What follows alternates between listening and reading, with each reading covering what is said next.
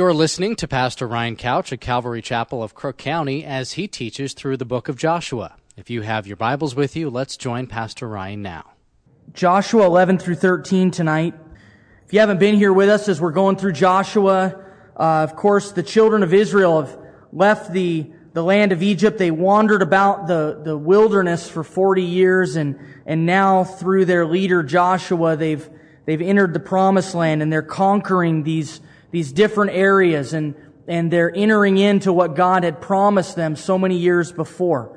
And basically, we've now kind of entered that portion of Joshua where the battles are going to be summed up for us, and the land's going to be divided, and the battles, the main battles, have really been won. And so, in chapter 11, it says, "It came to pass when Jabin, king of Hazor, heard these things," and of course it's talking about all the battles that they have won, "that he sent to Jobab, king of Madon, to the king of Shimron, to the king of Ashaph." I think these names are just there because they knew like a couple thousand years later we would have fun pronouncing them. "And to the kings who were from the north, in the mountains, in the plain south of Chinneroth, in the lowland, and in the heights of Dor on the west, to the Canaanites in the east and the west, the Amorite, the Hittite, the Perizzite, the Jebusite in the mountains, and the Hivite below Hermon in the land of Mizpah. So they went out, they and all their armies with them, as many people as the sand that is on the seashore in multitude, with very many horses and chariots. And when all these kings had met together, they came and camped together at the waters of Merom to fight against Israel." And so here is another coalition, another collaboration of armies seeking to destroy Israel because of their understanding that they're going to be destroyed if they don't do something about it.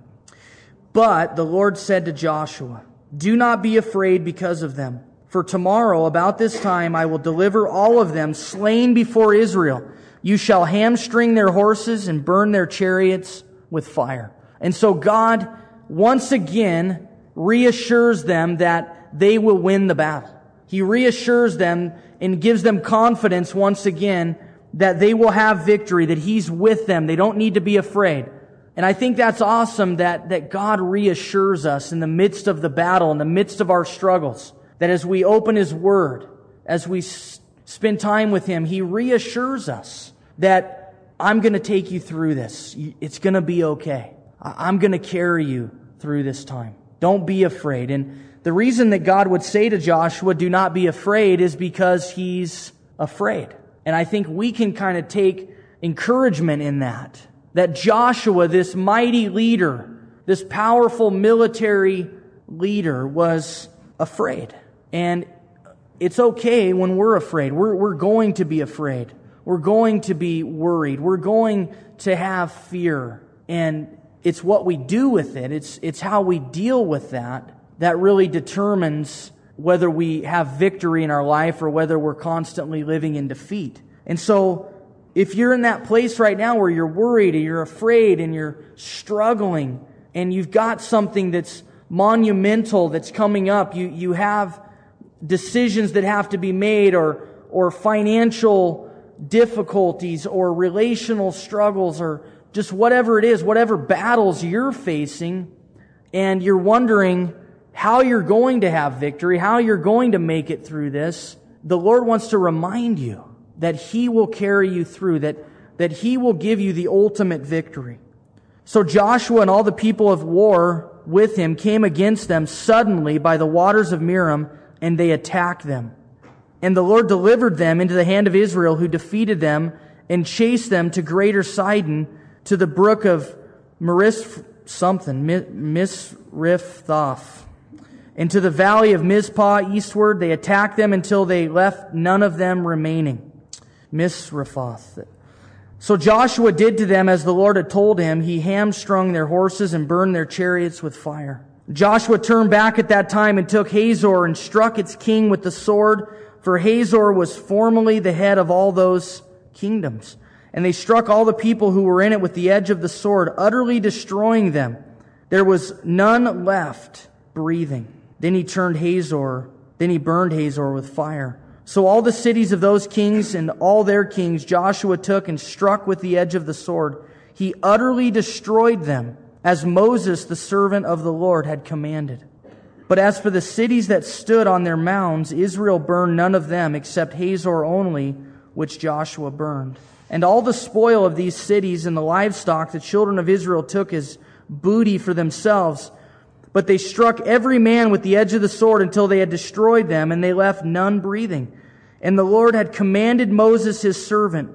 So Moses commanded Joshua, and so Joshua did. He left nothing undone of all that the Lord had commanded Moses. I love that. He left nothing undone of what he was commanded to do. The Lord had given these commands to Moses, and then Moses passed them on to Joshua, and Joshua heeded these commands. And we would be wise as followers of Jesus to do what God asks us to do, to be obedient to the voice of the Lord, and to leave nothing undone.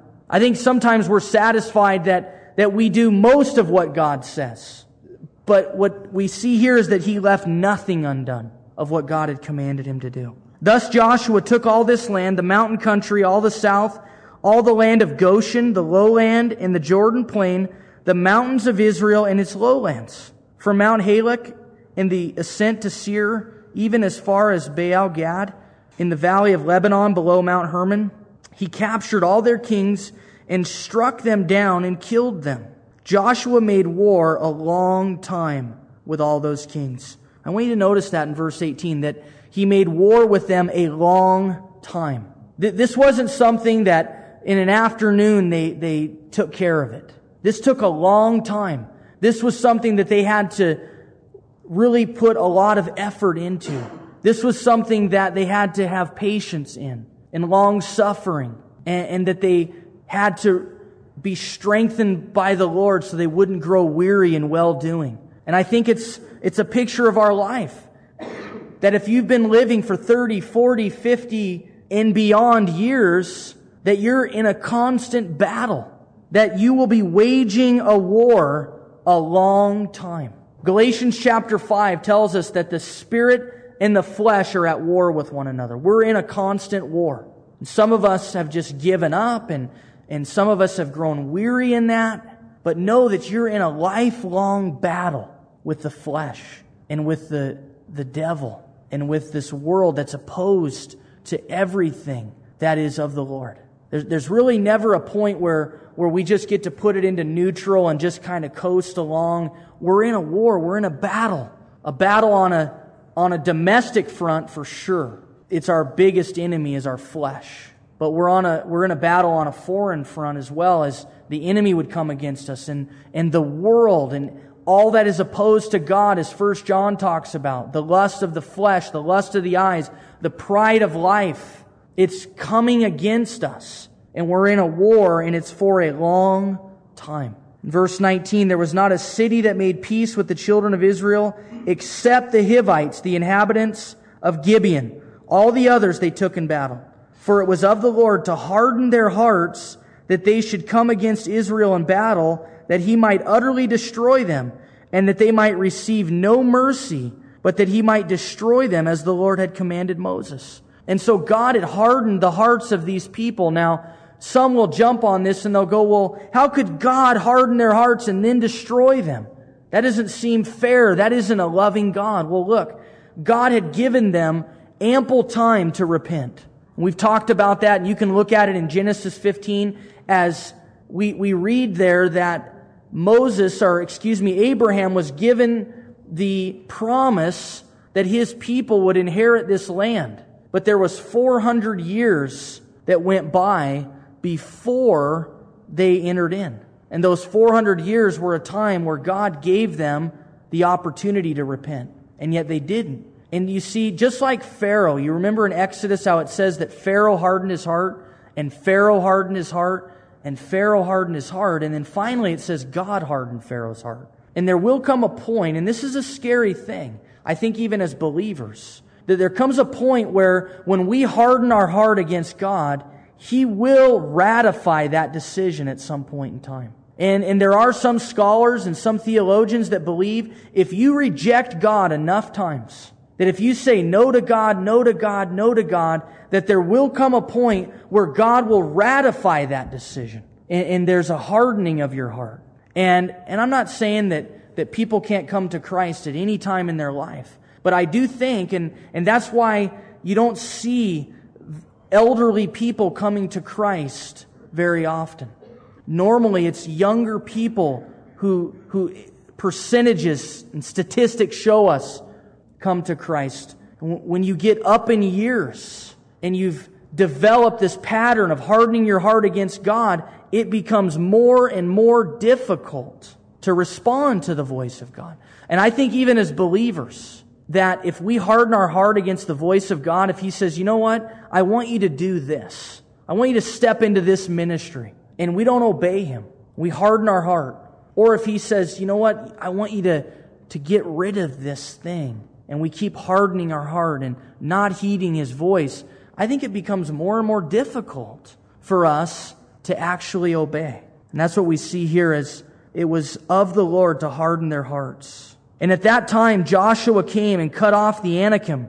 The Anakim are like these giants in the land. From the mountains, from Hebron, from Debir, from Anab, and from all the mountains of Judah, and from all the mountains of Israel, Joshua utterly destroyed them with their cities. None of the Anakim were left in the land of the children of Israel.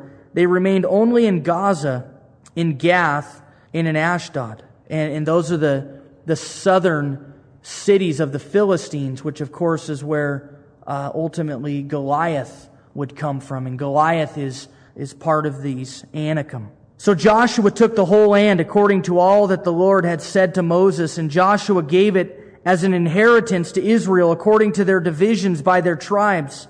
Then the land rested from war. And so Joshua took the whole land.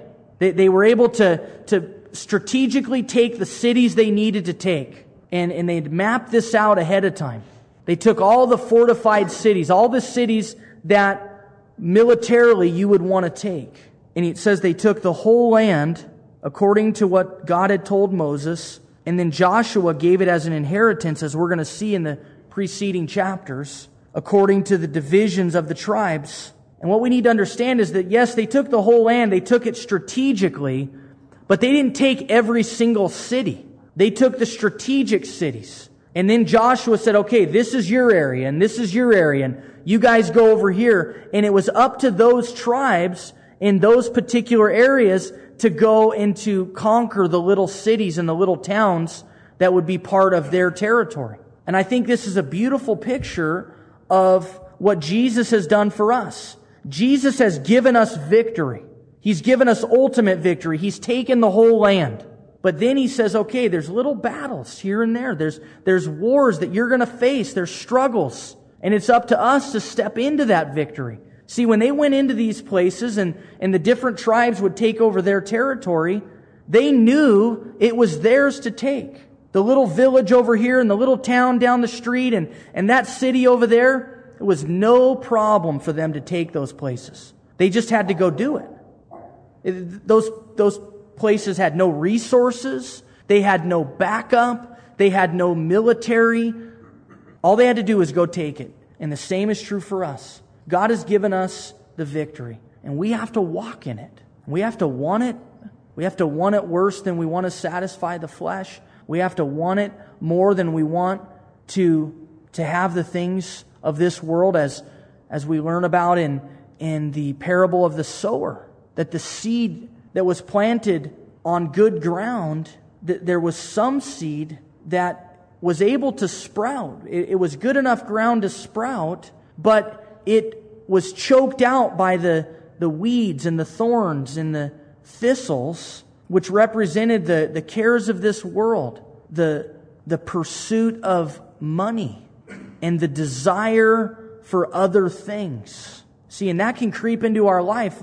The seed of God's Word was planted on good ground in your heart, but those things can still grow up and choke it out and cause you to not enter into all that God has for you, to not win the battles that God has said, look, the victory is already yours, but you got to go take it. You got to go take that village and that city and And those things represent the battles and the issues and the struggles that are in your own life. And I love that it says, then the land rested from war. There will be a point in time where we will rest from war, when we've entered into all that God has for us. It won't come till we stand before Him. We'll rest from war. And it's going to be a beautiful day.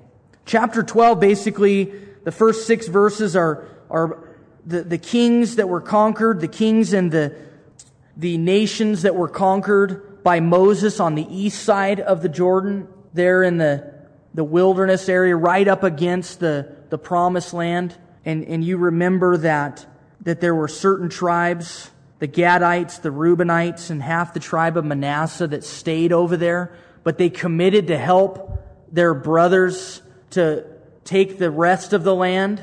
And now that they've done that, they can go back. And I believe they compromised. And we've talked about that. But here, it's accounting for all of the nations and the kings that were conquered by Moses on that side of the Jordan. And the Reubenites, the Gadites, and half the tribe of Manasseh are going to inherit that land. And then verses 7 through 24 talk about the kings and the nations that were conquered by Joshua on the west side of the Jordan. And all of the tribes that will inherit that land. And we're going to see that as we go forward. In chapter 13, now Joshua was old, advanced in years. And the Lord said to him, you are old, advanced in years, and there remains very much land yet to be possessed. I love the fact that God calls Joshua old. You're old. You're advanced in years. The good days are behind you, buddy. But there remains, I love this, there remains very much land. Doesn't sound like very good grammar, does it? Very much land yet to be possessed. Even when you're old. Even when you feel like, you know what, my better years have passed me by. There's still a lot that God has for you. And sometimes maybe you're not even that old, but you feel old, and maybe you feel like you've blown it, or you feel like you've wasted your life. And yet it says here that there was still a lot that Joshua had to do. And you know what? We never retire as believers, you guys. We never come to a place where we're done, we put it in neutral, and we just coast through our golden years. There's never a point where that happens. There remains very much land yet to be possessed. This is the land that yet remains. All the territory of the Philistines and all that of the Gershurites from Sihor, which is east of Egypt, as far as the border of Ekron northward, which is counted as Canaanite.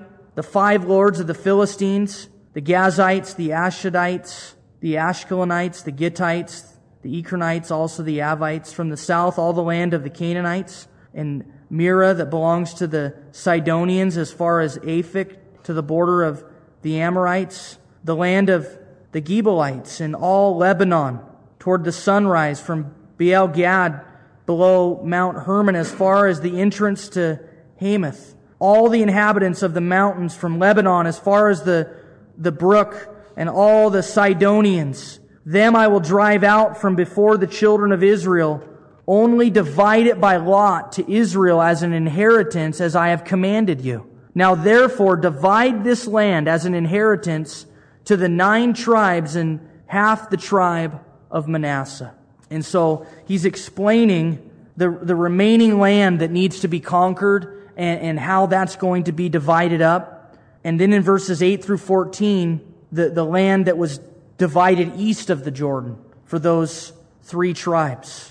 With the other half tribe, the Reubenites and the Gadites received their inheritance, which Moses had given them, beyond the Jordan eastward, as Moses the servant of the Lord had given them, from Aor, which is on the bank of the river Arnon, and the town that is in the midst of the ravine, and all the plain of Medeba as far as Dibon, all the cities of Sihon, king of the Amorites, who reigned in Heshbon, as far as the border of the children of Ammon, Gilead and the border of the Gershurites and the Maccathites, all Mount Hermon, and all Bashan as far as Salcah, all the kingdom of Og and Bashan, who reigned in Ashtaroth and Edrei, who remained of the remnant of the giants. For Moses had defeated and cast out these. Nevertheless, the children of Israel did not drive out the Gershurites or the Maccathites, But the Gershurites and the Maccathites dwell among the Israelites until this day. Only to the tribe of Levi he had given no inheritance. The sacrifices of the Lord God of Israel, made by fire, are their inheritance, as he said to them. And we'll talk a little bit about that when we get to verse 33. And Moses had given to the tribe of the children of Reuben an inheritance according to their families. And so we just read about the land that was given to half the tribe of Manasseh and the Gadites. And now this is the land that was apportioned to Reuben. And Moses had given to the tribe of the children of Reuben an inheritance according to their families. Their territory was from Aor, which is on the bank of the river Arnon, and the city that is in the midst of the ravine, and all the plain of Medeba, Heshbon, and all the cities that are in the plain. In verse 21, all the cities of the plain, and all the kingdom of Sihon, king of the Amorites, who reigned in Heshbon, whom Moses had struck with the princes of Midian, who were princes of Sihon, dwelling in the country. The children of Israel also killed with the sword Balaam the son of Beor, the soothsayer, among those who were killed by them. And the border of the children of Reuben was the bank of the Jordan. This was the inheritance of the children of Reuben, according to their families, the cities and their villages. And so the land is just being divided up on the east side of the Jordan. And as we move into chapters 14 and beyond, we'll see the land divided up on the west side and amongst the remaining tribes. And here's the land that was given to Gad. Moses also had given an inheritance to the tribe of Gad, to the children of Gad according to their families. Their territory was Jazer and all the cities of Gilead, and half the land of the Ammonites, as far as Aor, which is before Rabbah, and from Heshbon to Ramoth, Mizpah, and Bethanim, and from Mahanaim to the border of Debir, in the valley. This is the inheritance of the children of Gad, according to their families, the cities and their villages. And then we read about the half-tribe of Manasseh, that Moses had given an inheritance to the half-tribe of Manasseh, and they are given their land. In verse 32, these are the areas which Moses had distributed as an inheritance in the plain of Moab, on the other side of the Jordan by Jericho eastward. But to the tribe of Levi, Moses had given no inheritance. The Lord God of Israel was their inheritance, as he had said to them. And as we've made our way through the Pentateuch, Genesis through Deuteronomy, and now into Joshua, we've learned that we as believers and followers of Jesus really are priests. That the New Testament says that we are priests of God. And so the things that apply to the priests in the Old Testament, I think, have application for us, and they seem to have some insight and practicality for us. And we see that no inheritance was given to the Levites. They're the priests. The Levites were the priests of God. And they were not given any portion of the land. They didn't have a set area that was theirs. Their area of oversight was, of course, the temple and worship and the leading of God's people in their relationship with God, which was, of course, a picture of ultimately Jesus, our high priest, but we are priests of God. And I think it's interesting that they were not given an inheritance. And I think it's very important that as believers that we understand that this world is not our inheritance. That acquiring land and money and worldly pursuits is not what our primary focus should be. Now, if you have the opportunity to make investments and to buy real estate or land or houses or to make money, there's nothing wrong with that at all. But we have to have the mindset and the perspective that this world is not our inheritance. And you see, you don't have to have a lot to have that kind of perspective. Sometimes people that don't have anything, they don't have any investment property. They don't have any stocks. They don't have any kind of money to speak of.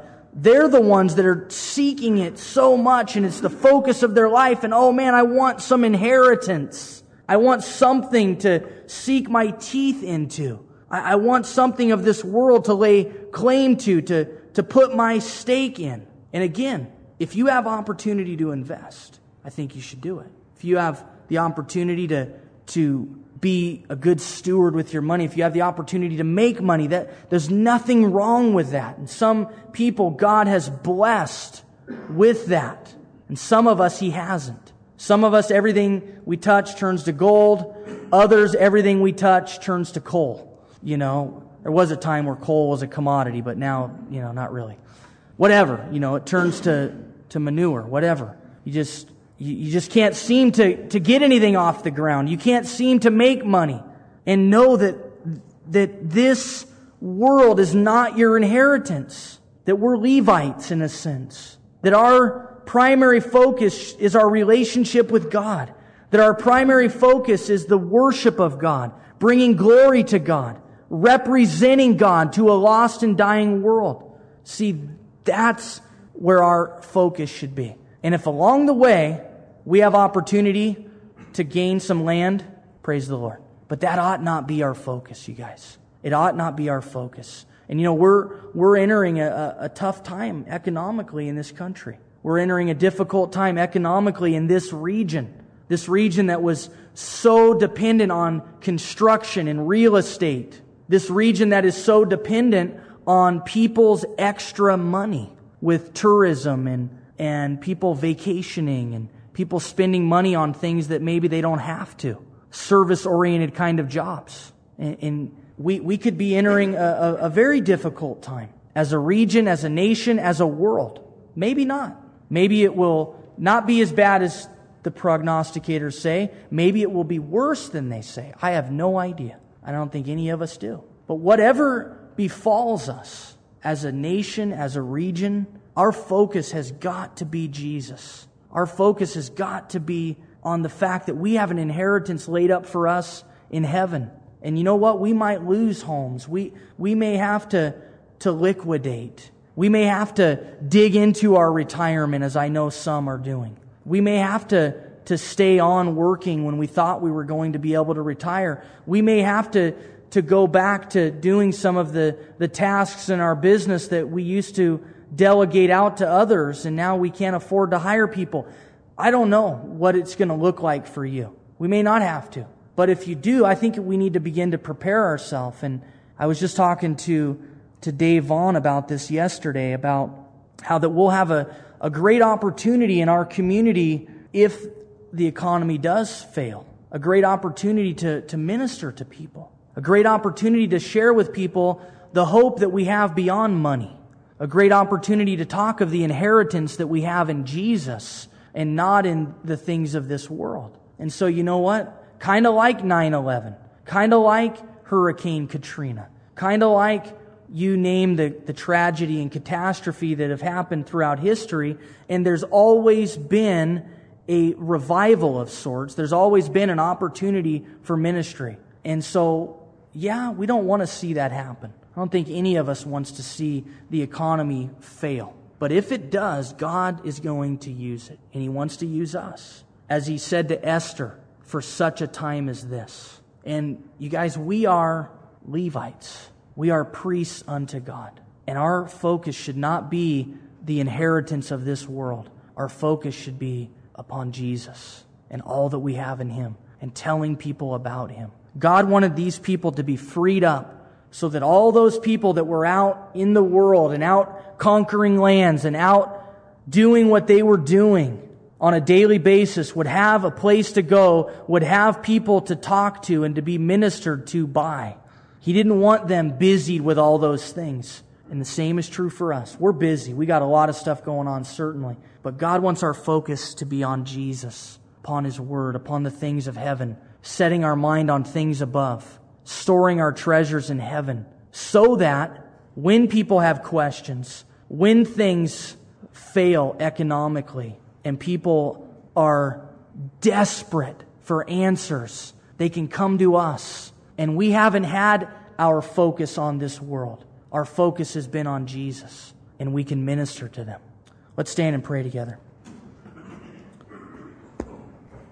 Lord, what an awesome time tonight just to gather together, Lord. It's so exciting to see all these folks who are hungry for your word. Lord, who want to come in the middle of the week and worship you and fellowship with other believers. God, it blesses my heart to see what you're doing in our church, God. Lord, I know you have a great plan. Lord, you've planted us here. You've put us here for such a time as this. Lord, and maybe some of these things that could be coming our way, scary as they are, Lord, maybe they're going to be the greatest opportunity for ministry that we could ever imagine. And God, I pray that whatever it was tonight, Lord, whatever it was that you spoke to us through your word tonight, Lord, I pray that we would be doers of your word. Lord, I pray that we could walk these things out and make application of them. That, Lord, you would continue to minister to us as we leave here and as we meditate upon these things. Lord, bless your people, I pray. In Jesus' name, amen. You've been listening to Pastor Ryan Couch of Calvary Chapel, Crook County. For more information, you can write to us at P.O. Box 378, Prineville, Oregon 97754. Thanks for listening, and God bless.